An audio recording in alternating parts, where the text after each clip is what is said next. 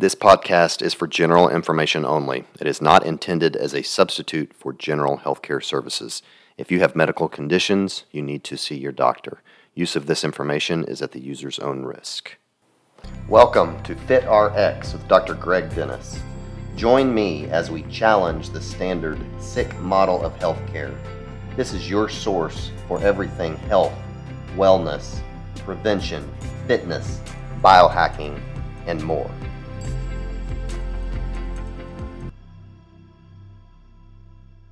Hello, everyone. Welcome to another edition of FitRx.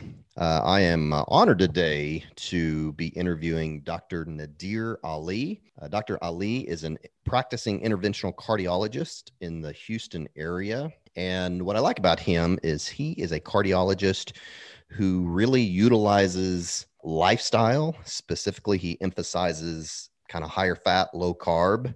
Yes, you heard that right. A cardiologist who emphasizes high fat, low carb. So I'm anxious to talk to him about that. I really wanted to talk to him today just about cholesterol. And so he is definitely an expert on the subject. And so we are going to dispel a lot of myths and really learn all about cholesterol today. So Dr. Ali, welcome to the show. I'm happy to be with you, Dr. Dennis.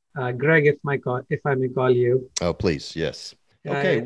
This is what I love doing. Awesome. Well, we appreciate your time today. So let's start today. Just, tell us a little bit about you, about your career, how you kind of transitioned over into recommending more kind of higher fat, low carb diet, because there are not very many practitioners out there who do that, let alone a cardiologist who do that. So just kind of tell us a little bit about you and how you got into this space. Sure. And I may have said this story a few times, and I would try to make it a little concise because we need some time for some important discussion. But I've been doing low carb medicine now for almost 8 years. And I stumbled onto it relatively by mistake.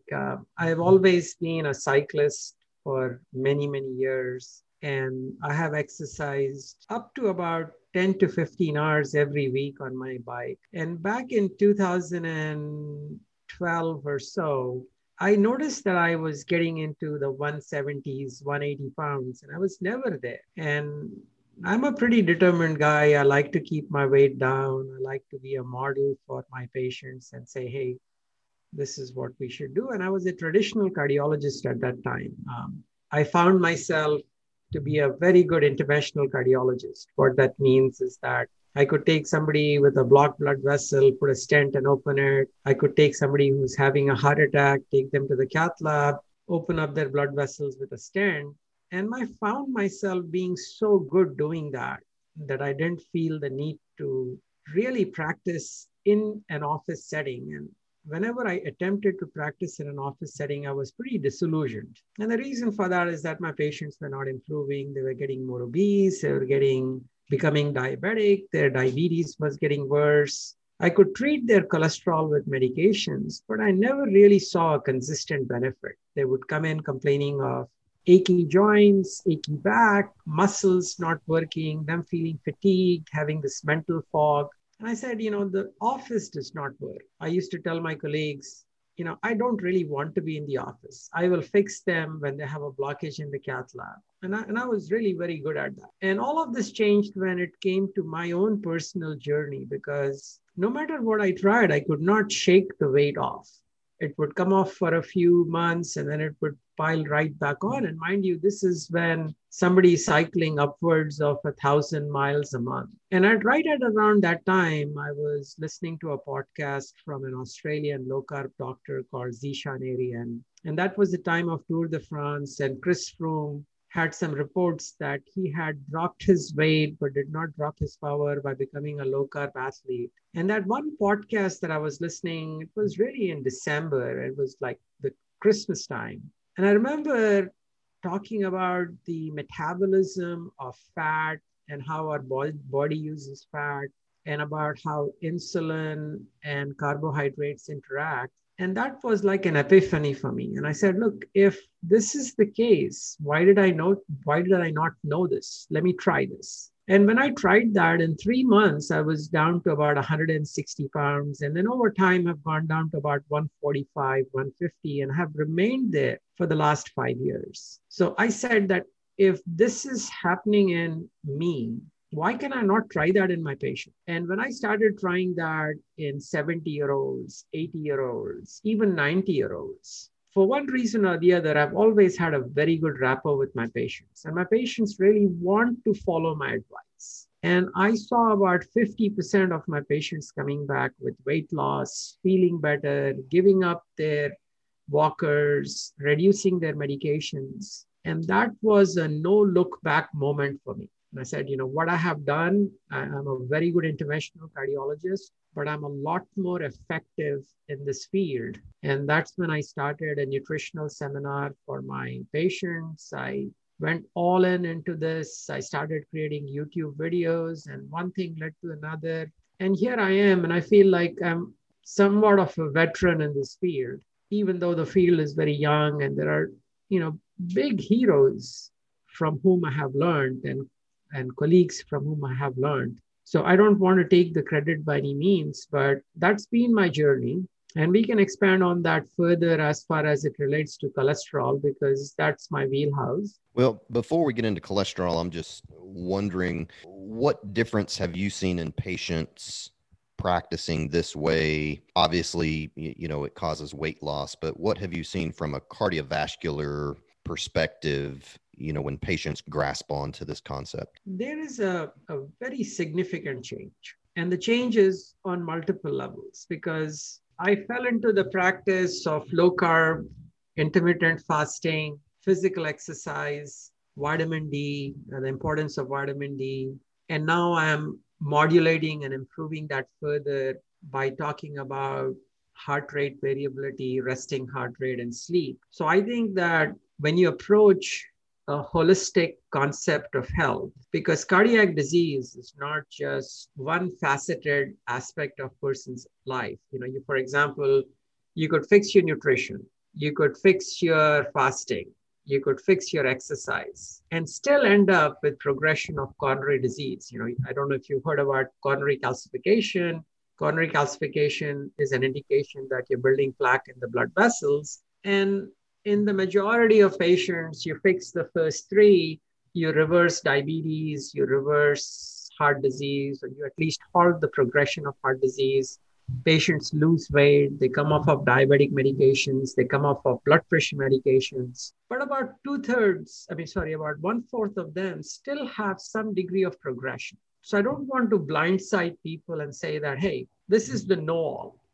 We know many aspects, many variables that can cause us to get degenerative vascular disease. And we are addressing a few of those. But in terms of answering your question, it is very gratifying to somebody like me if I see an 80-year-old patient come back who was on crutches, who was in a wheelchair, and they come back without their crutches, without their wheelchair, that they are 30 to 50 pounds lighter, that they have gone off their diabetic medications, that they stopped taking their cholesterol reducing medicines, that their blood pressure medicines are much lower, their quality of life is better.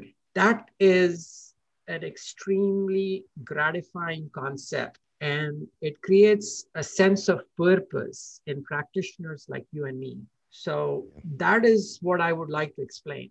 I challenge anybody to come to my practice, the doubters, the naysayers. Come to my practice and talk to my patients. Just sit in the waiting room and listen to their stories. Come in the exam room with me and listen to what the patients have to relate. And you would understand the power of lifestyle and nutrition that as a medical profession, we are completely ignoring. We are so pharmaceutical driven. We are driven with a 2 to 5 minute visit with a patient. We don't even have time to listen to them. And modulating your practice and addressing these issues is going to be extremely gratifying. And if you don't do that, I think that you're going to get buggy whipped in about 10 to 15 years, because medicine is moving towards the direction of gaining information. The consumer is getting information from YouTube, from podcasts, from the internet. Now, it's very difficult for them to grasp that information, to assimilate it properly, to fit it into their own individual paradigm. And that's where the healthcare professional will come in and make it easier for them. But if we don't do that, traditional medicine, traditional healthcare delivery, as it's happening at primary care physicians, at cardiologists, it's, in my opinion, going to get buggy with. And that would not be the right thing for us. Yeah, I couldn't agree more. When I started practicing this way, I really feel like it has revitalized my career, because I just felt like I was not helping people, just putting a Band-Aid on people and giving them medications, and they weren't getting any better. And when I realized that I can reverse type 2 diabetes in a lot of cases, and reverse arthritis and people losing weight, and in some cases even decrease or sometimes reverse autoimmune disease, it just really revitalized my career. And now I'm actually excited to come to work. Anyways, appreciate you sharing all that. So I'm sure if people listen to my podcast, they've heard I really recommend, I talk a lot about the effects of insulin and decreasing carbohydrates. And so we want to replace carbohydrates with something. And so, I recommend replacing that with fat. And I'm assuming you agree with that as well, because you have a website called eatmostlyfat.com. So how does a cardiologist recommend fat? Because we all know fat causes heart disease, right? Well, that is the traditional opinion, and cholesterol and fat are the devil. And that opinion is wrong. And I think slowly it's filtering into the mainstream that fat may not be as bad as we thought. And you are right. For the majority of patients who are insulin resistant, who are obese, who have metabolic syndrome, who are unhealthy, going on to a low carb diet with a combination of fasting and low carb, adding in movement or exercise is the right thing to do.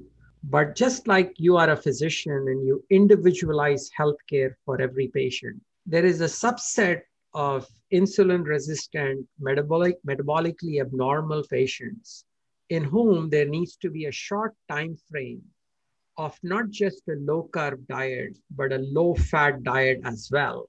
So in other words, a lean protein diet. And we don't need to get into the weeds of that, but I don't want to get accused by saying that I lump everybody into one category. But for the purposes of our discussion, you are absolutely right. Eating fat is the way our body is designed, along with protein, because increasing insulin levels repeatedly and often to high insulin level creates insulin resistance. And when you have high insulin levels, you downregulate the insulin receptor. You make the person not be able to burn fat. It locks the fat into the fat cells. It makes you gain weight. Insulin is anabolic. It makes you heavier. It makes you sicker. It increases your blood pressure. It increases the risks of vascular disease. So the intervention of cutting out your carbs, replacing those calories with fat calories, promotes satiety, reduces insulin levels, improves your glycemic or your blood sugar control, gives you the ability not to feel hungry, promotes the concept of going multiple hours, 16 hours, 18 hours, sometimes 24 hours without food comfortably. And intermittent fasting with low carb diet is a cornerstone in which our biology is designed. And the more you practice that, the more health you're going to get. So absolutely endorse your viewpoint. Sure. Okay. Well, let's get into cholesterol a little bit, because as I recommend this type of diet to a lot of people, usually the first question is, what about my cholesterol? So what about cholesterol? When you put somebody on a lower carb, maybe a higher fat type of diet, what about cholesterol? And that's the $64 million question. And we are slowly getting the answers. Our investment in the low carb world is paying off. The way I start out is by first thinking about what cholesterol is.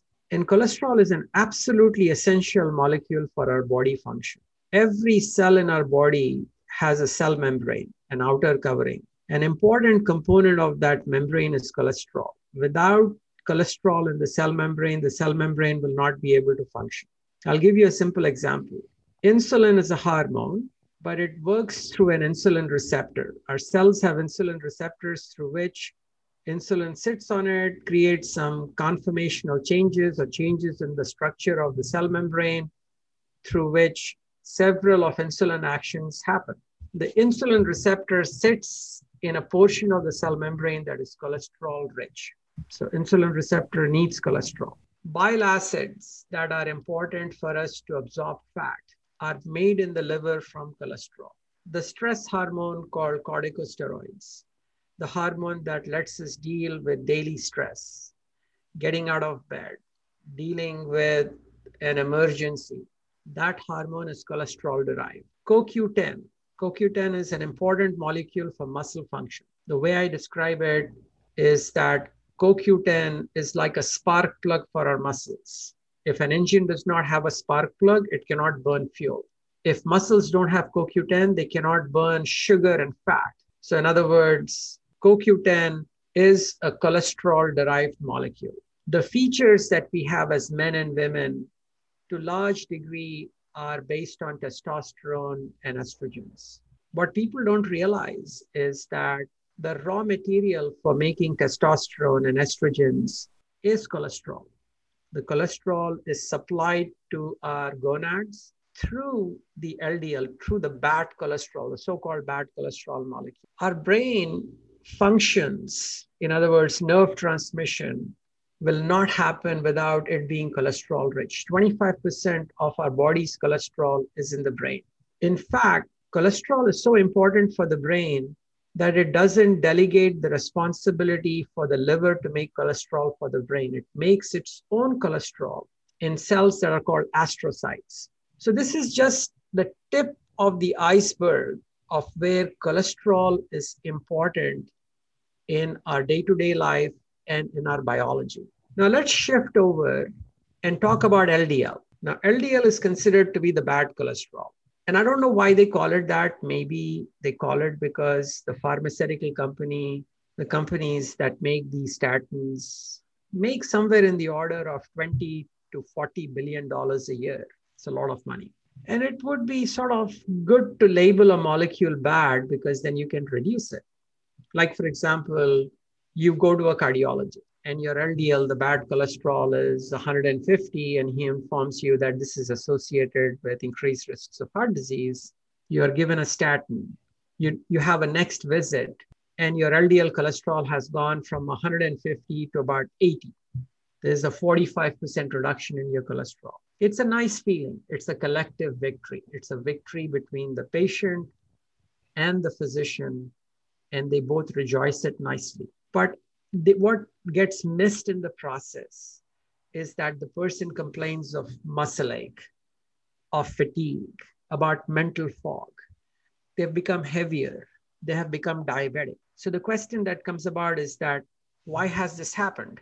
Why are we not looking into it? And one of the reasons for that is that CoQ10 that helps the muscles is carried in the LDL cholesterol. When you reduce cholesterol in the cell membranes, you're going to let the insulin receptor not function as well. Now, there are several biochemical studies that attest to that. And there is clinical data that will help you figure that out as well. So nothing that I'm saying is not substantiated by some degree of evidence, either in basic science or in clinical trials. They get a little bit of mental fog. In other words, cognition and thinking is affected. Why is that happening? Now, all these things are not looked at or brushed aside because modern medicine doesn't permit that kind of an interaction between patient and physician. And as physicians, we have lost our critical thinking ability. We have relinquished everything to key opinion leaders, to our societies, whether it is the Family Medicine Academy, or whether it is American College of Cardiology or the Heart Association. And we are failing to critically evaluate what is happening to our patients. Because if you take a moment and you listen to your patients, you will hear them give you all kinds of complaints about the side effects of statins. And one example of that is that when it came time to move and start promoting another medicine that reduces cholesterol, which is an injectable form called PCSK9 inhibitors. So in other words, here is statins that reduce it, but this is a new kid on the block, which is PCSK9 inhibitor. The same experts that were recommending statin use and telling that statins have a very low incidence of side effects. Now, when they compare the two, they say, oh, there is about a 30% risk of getting myopathy with statins. And that's why you should consider PCSK9 inhibitors. So I think the paradigm through which we are viewing LDL cholesterol is essentially wrong. We are not viewing LDL cholesterol as something that biology designed to fight infections, to be an antioxidant. Because the LDL molecule that we think is bad, there is plenty of evidence that it neutralizes bacterial and viral protein.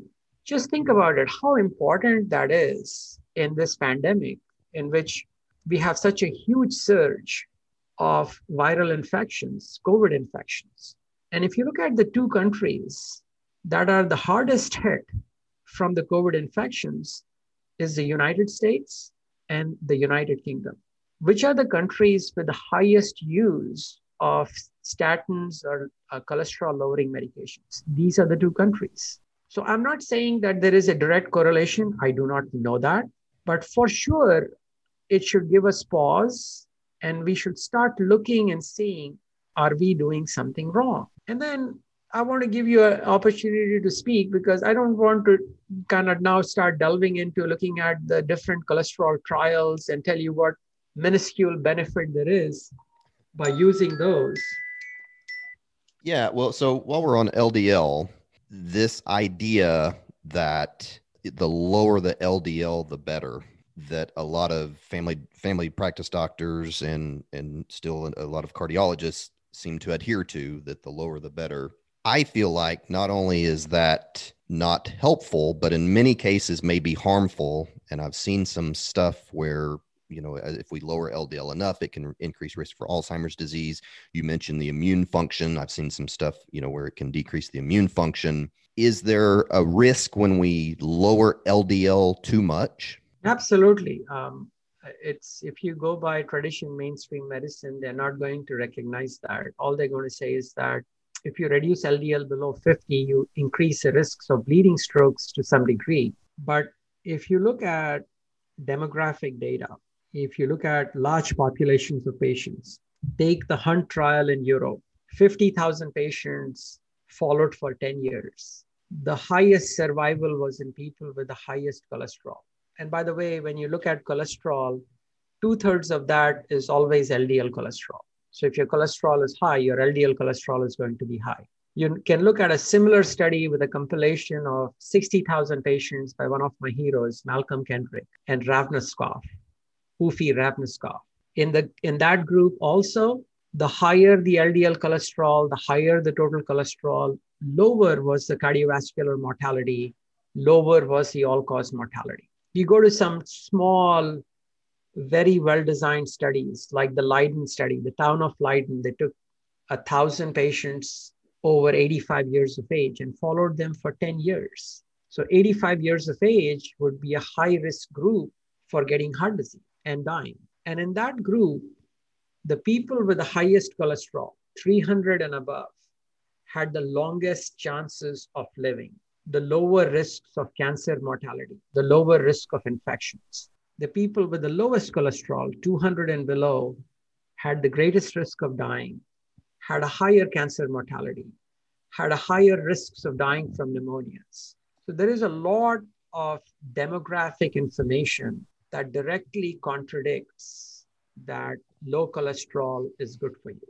Now, there is further information, and that information comes from clinical trials done by statin manufacturers. So when I talk about statin trials, one has to be truthful and honest. These trials are pharmaceutical industry funded. The pharmaceutical industry hires a team of experts, a workforce, statisticians, ghostwriters, and they collect all the data and they present the data to the FDA. This data is not something that a third party individual could verify and say that they are accurate. So pharmaceutical industry definitely has a conflict of interest in making their data look good. In addition to that, up until 2006, a pharmaceutical industry could do 10 different trials with one drug and simply use the one trial that showed its drug in the best light and ignore the other 9. Only since 2006, when new clinical trial guidelines came on, that the pharmaceutical industry is now forced to disclose all the trials that they are doing, whether they publish them or no, at least publish them on the internet. But let's say you grant them that they are honest, that they are ethical. And we know they have not been, because there have been several instances like the Vioxx scandal in which several $1 billion were given by Merck and many others, that they have been untruthful, they have hidden data, they have manipulated data. But let's say they have been honest in all the published trials, and you just pick up the best clinical trial that they have had, by far the one that showed the most robust improvement in mortality. You have to go back to 1994, that's the FOREST trial, in which patients with previous heart disease, that means they either had a heart attack or had stents or had bypass surgery or clear-cut evidence of having heart disease. And when these people were evaluated, the benefit in terms of mortality reduction, in other words, you treat 100 patients for a year, you will reduce 0.6 deaths. So what that means is that 99.4% would not benefit, 0.6% would benefit after treatment for 1 year in terms of mortality reduction. Now that's a small absolute risk reduction. And if I were honest, and if I wanted to do the right thing for the community that you are caring for, and I think pharmaceutical industry should consider people that they are treating as their community, that's what they should say. They should not change that into a relative risk reduction and say there is a 42% reduction in a combined endpoint of death and myocardial infarction, because that is not truthful. Just like my hero Malcolm Kedrick says, a ridiculous example would be winning the Texas Lotto. The chances of winning the Texas Lotto is 1 in 15 million. And if somebody comes and tells you that they're going to double your risks, improve it by 100%, all they're doing is going from 1 in 15 million to 2 in 15 million. That is the relative increase. You're doubling it, you're increasing it by 100%. But the absolute increase is still relatively small. So whenever a physician is faced with evaluating the benefit of a clinical trial, looking at relative risk reduction, this statistical jargon that physicians are not used to looking at, their mind gets clouded. The patient's mind gets clouded. Now let's leave the small absolute risk reduction for a minute. And let's move on from 1994 to 2017, 2018, and put 2008 in the middle. In 2008, there was a clinical trial done called the Jupiter study. The LDL cholesterol in the FOREST trial was reduced by 25%. In the Jupiter study, the LDL cholesterol was reduced by over 50%. Now, these patients, mind you, were not secondary prevention, they were primary prevention. But wouldn't it surprise you that when they enrolled roughly about 18,000 patients, that the reduction in mortality was less than 0.5%, less than 0.5% over 2.5 years? So in other words, if you were to translate that data on a per year basis, the reduction in mortality would be 0.2 to 0.3%. Now, I may be off a little bit on these numbers because I've not looked at them recently, but I'm pretty much in the ballpark. Let's move to 2017-18 timeframe in which the Fourier trial was done. This was a trial, I think, in a whopping 28,000 patients, 28,000. The LDL cholesterol, which in a middle-aged person would be probably in the mid 120s to 150s, who's not following a low-carb diet, the LDL cholesterol in the treatment group was 30 milligrams per deciliter. 30 milligrams per deciliter, ballpark. Wouldn't you agree that that's a whopping reduction?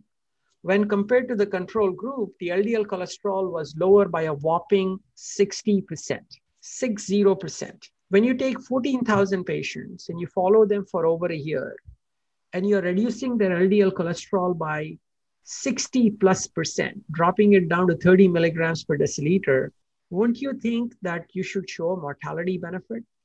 What if you come out with a trial like the Fourier trial and show no mortality benefit at the end? What does that tell you? That tells you that it has been an abject failure. On the other hand, it is promoted as a trial of great success because there was a marginal benefit in reducing myocardial infarction in a clinical trial that is riddled with inconsistencies and all kinds of conflict of interest. So I'm frankly shocked at our colleagues, Greg, as to why we don't have the critical thinking ability to say, what are we doing wrong? Why are we going down this path in which maybe my whole paradigm that the LDL is bad is perhaps wrong? Now, I can argue again from the standpoint of insulin resistance as well, but I want to give you an opportunity to chime in here. Well, I think the reason is that doctors are so busy, they don't have time to look into this deeply themselves. We're told in our whole medical career, and cholesterol is a great example, and there's many others, but using cholesterol now, that cholesterol is bad. And that's what we know. Cholesterol is bad. We're so busy in our day-to-day lives, we don't ever question that or look into it more deeply, as you just so eloquently laid out. And when you do start looking into things a little more deeply, what I've done in my career now is that I find question marks on not only cholesterol, but other things in medicine that were, quote, the norm. I wish more doctors would look at it more objectively, again, like you just laid out, but unfortunately they just have the blinders on and say, nope, cholesterol's bad. So anyway, I want to ask you a little bit more about LDL, because I know, especially with people who do kind of a lower carb, higher fat type of a diet, the LDL, just a plain LDL on a standard cholesterol panel might not give you the full picture. And so I know there's different particle sizes of the LDL, kind of the big fluffy particles versus the smaller, maybe more atherogenic particles. How important is that? Just talk about the LDL particle size for a minute. Sure. I think that the bang for your buck when you're looking at lipoprotein quality. So in other words, we are looking at a lipoprotein profile, cholesterol profile, you may call it. So LDL, HDL, triglycerides. So triglycerides is a reflection of fat in the blood. Now that's basically the father of LDL, which is called VLDL, but it is spit out in your labs as triglycerides. So most of the information that you can get about lipoprotein profile will come from a very simple test, which is just a garden variety lipoprotein profile without having to go into particle size, particle number, large and fluffy versus small and dense. And we'll get into that as well. So to me, a good cholesterol quality or a good lipoprotein quality is when your triglycerides are low. Triglycerides is fat in blood. So the human body is designed in such a way that it does not want to leave triglycerides hanging in the bloodstream. When you eat fat, it's amazing that I did not know this up until recently. I mean, that means a few years ago, that the body deals with fat very differently than it deals with carbs and protein. So carbs and protein from our digestive tract are diverted towards the portal circulation. They go to the liver. Whereas fat gets into the lymphatics, into the lymphatic system as chylomicrons, and it gets dumped directly into the systemic circulation. It gets into a bloodstream, bypassing the liver.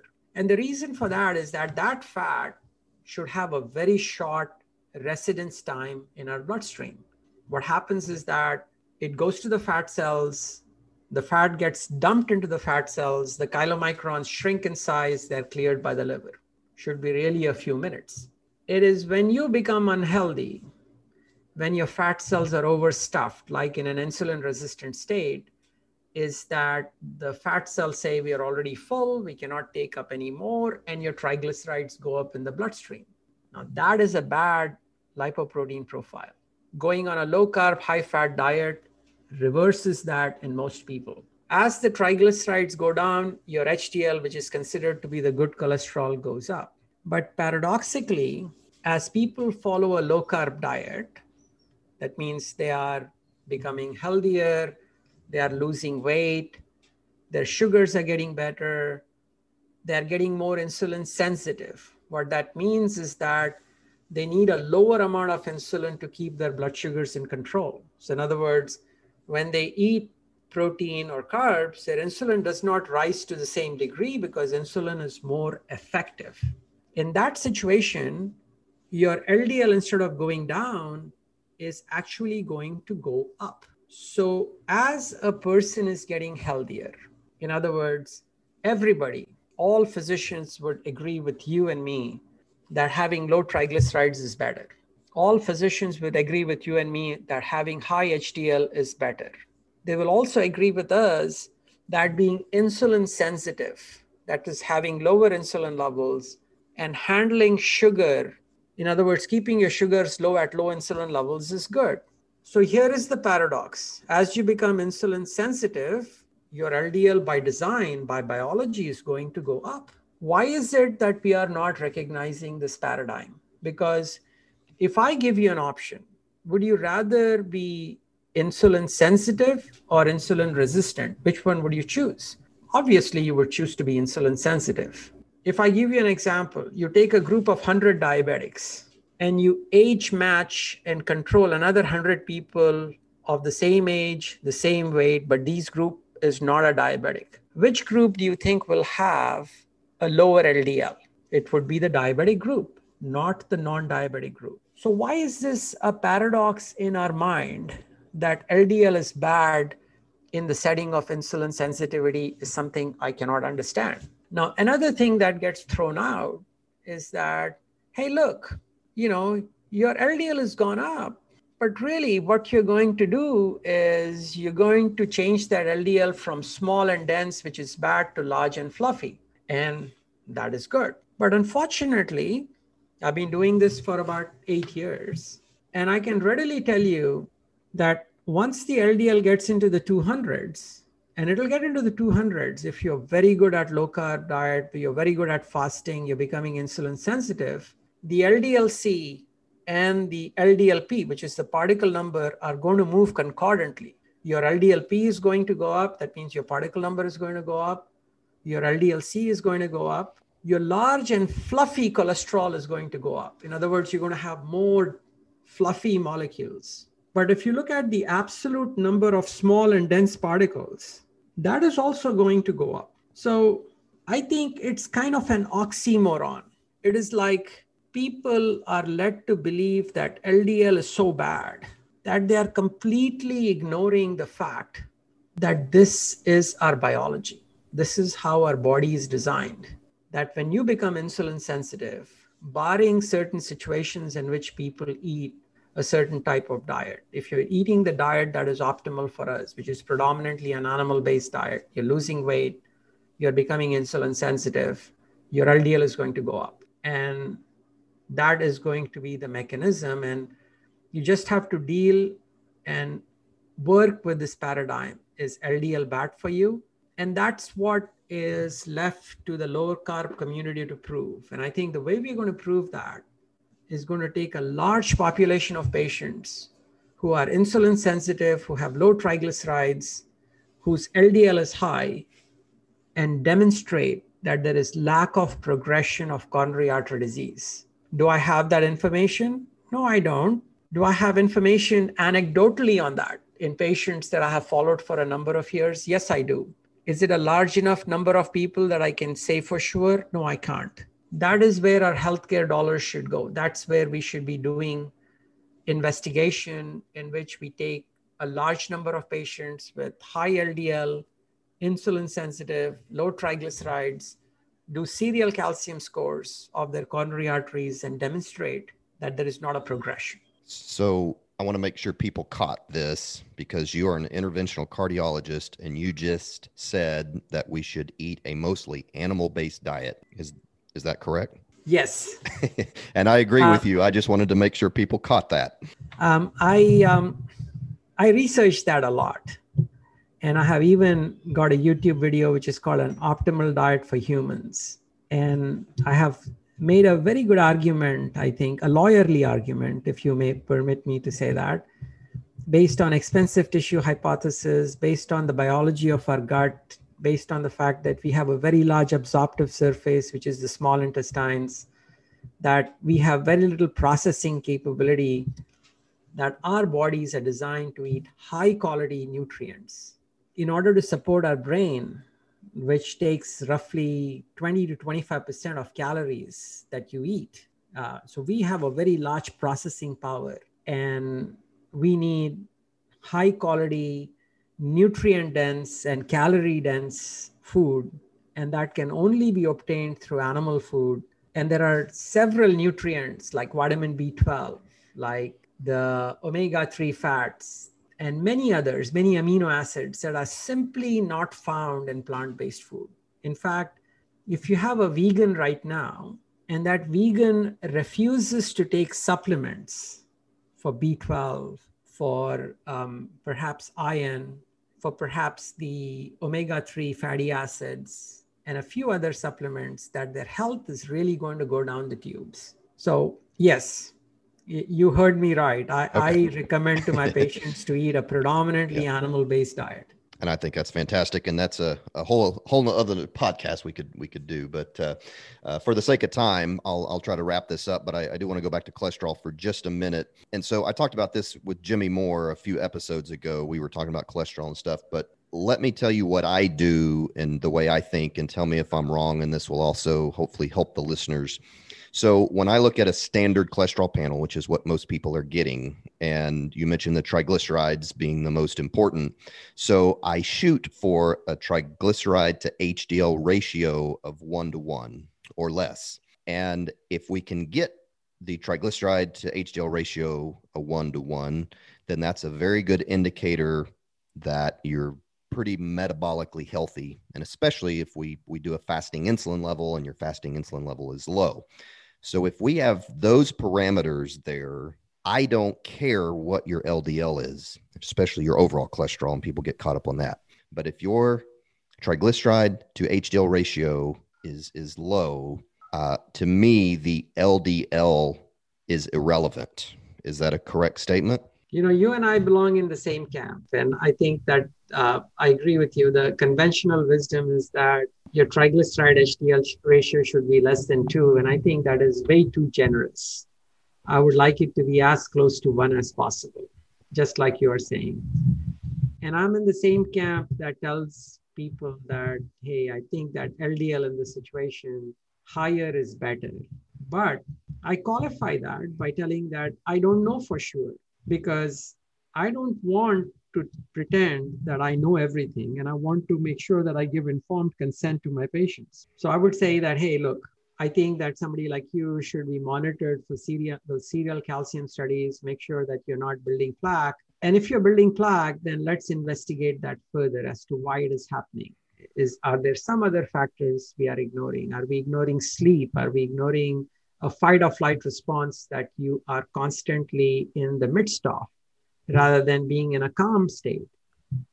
If you don't sleep, if you're constantly in a sympathetically aroused or a fight or flight state, in other words, I want to make sure people understand that there are so many facets that can lead to heart disease, and that we are addressing some of them, and we should holistically approach one another.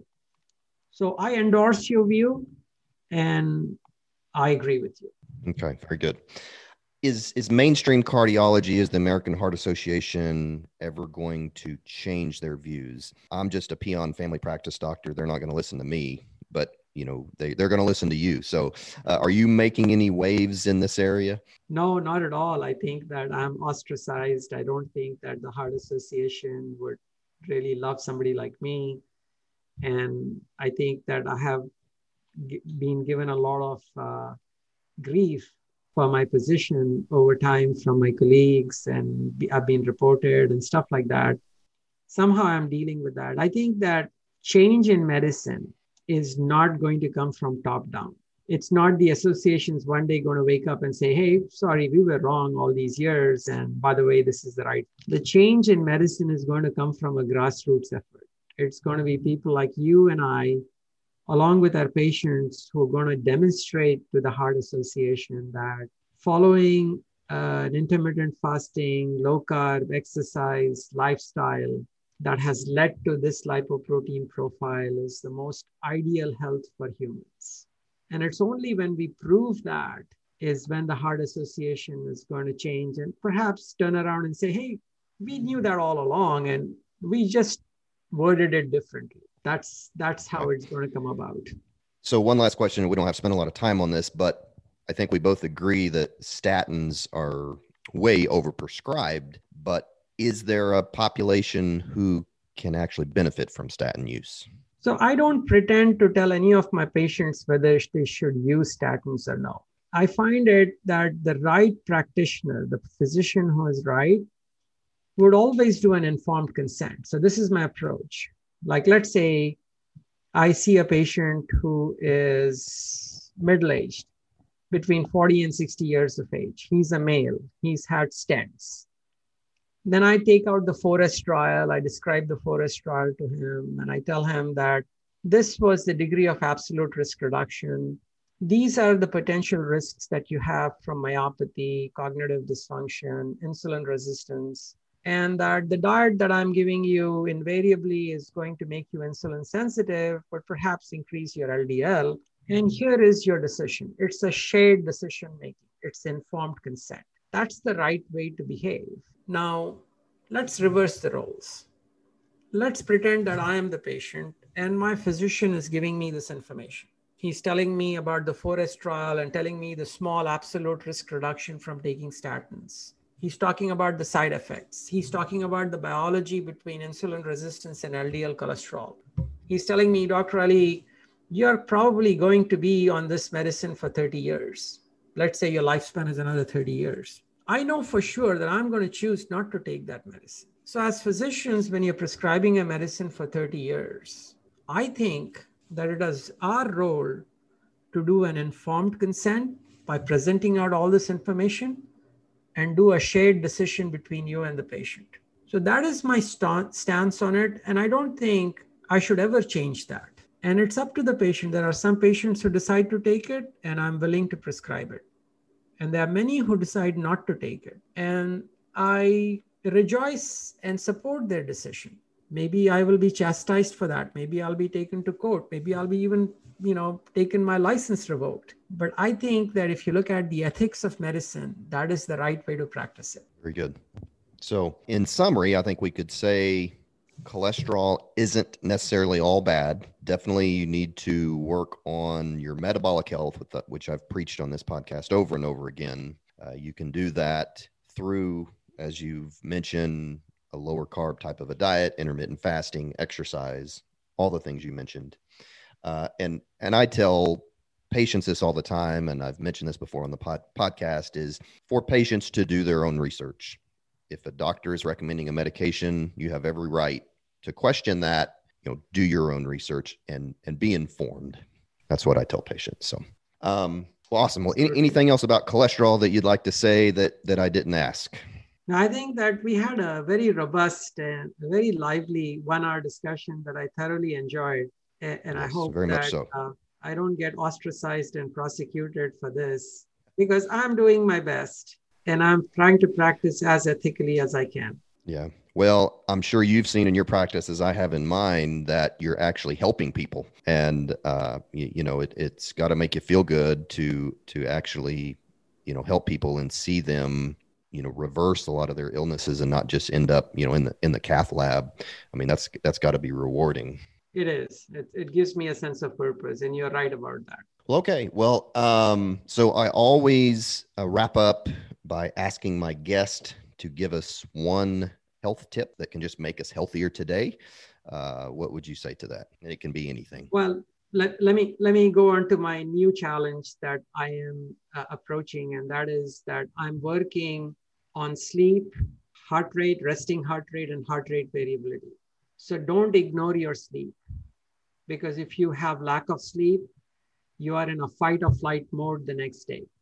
And sometimes chronically, you are in a fight or flight mode. A fight or flight mode is a sympathetic arousal, an arousal as if you are constantly on edge. And that increases the risk of insulin resistance, high blood pressure, degenerative vascular, and chronic diseases. So you have mastered the diet, you've mastered intermittent fasting, you have mastered movement, but don't ignore your sleep and your other health parameters that are related to sleep, which is your heart rate and heart rate variability. So consider monitoring that. What doesn't get measured does not get corrected.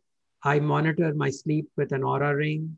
There are multiple other devices. Investigate that. You and I, Greg, are on a journey of holistic medicine. We are treating the whole human, and we are not just treating one aspect of diet or fasting or exercise. So that's my message, if it's of any worth. Yeah, great advice. And I not too long ago did a podcast on Whoop, which is another wearable similar to the Oura Ring. You can track all that, and so if people want to listen to that, they can go back. Well, very good. So how can people find you? I know you have a website, www.eatmostlyfat.com. Are there any other ways? Are you on Instagram or YouTube or what? I'm on Twitter. I'm on YouTube. We are most popular on YouTube. You have Nadir Ali MD. If you put that in the search bar, you will get all my YouTube videos. If you go to Eat Mostly Fats and send an email, you can contact my office. You can also call my office directly. Just look up my number in Google and call our office directly. I love doing what I'm doing. I'm modulating my practice more towards doing consulting work for clients like you are doing, Greg, in which you're seeing a smaller number of patients. So in other words, I offer an hour of consultation online to people who have questions. I'm getting very busy in that. So it's not like I'm seeking to have more, but if you need my services, I'm available. And unlike Greg, I'm getting towards the end of my career. So hopefully I'll be hanging up what I'm doing and maybe work on writing some books and disseminating information other ways. Well, very good. Well, thank you, Dr. Ali, for what you're doing. And it's a very much needed in our healthcare today. So thank you for that. And we thank you for your time today. Thank you. All right, guys. Well, thank you for listening, and we'll see you next time. Thank you for listening to FitRx. I invite you to share this with friends and family. If you would like, you can check out our website at vibrantlifedc.com, or you can email me at drgreg@vibrantlifedc.com.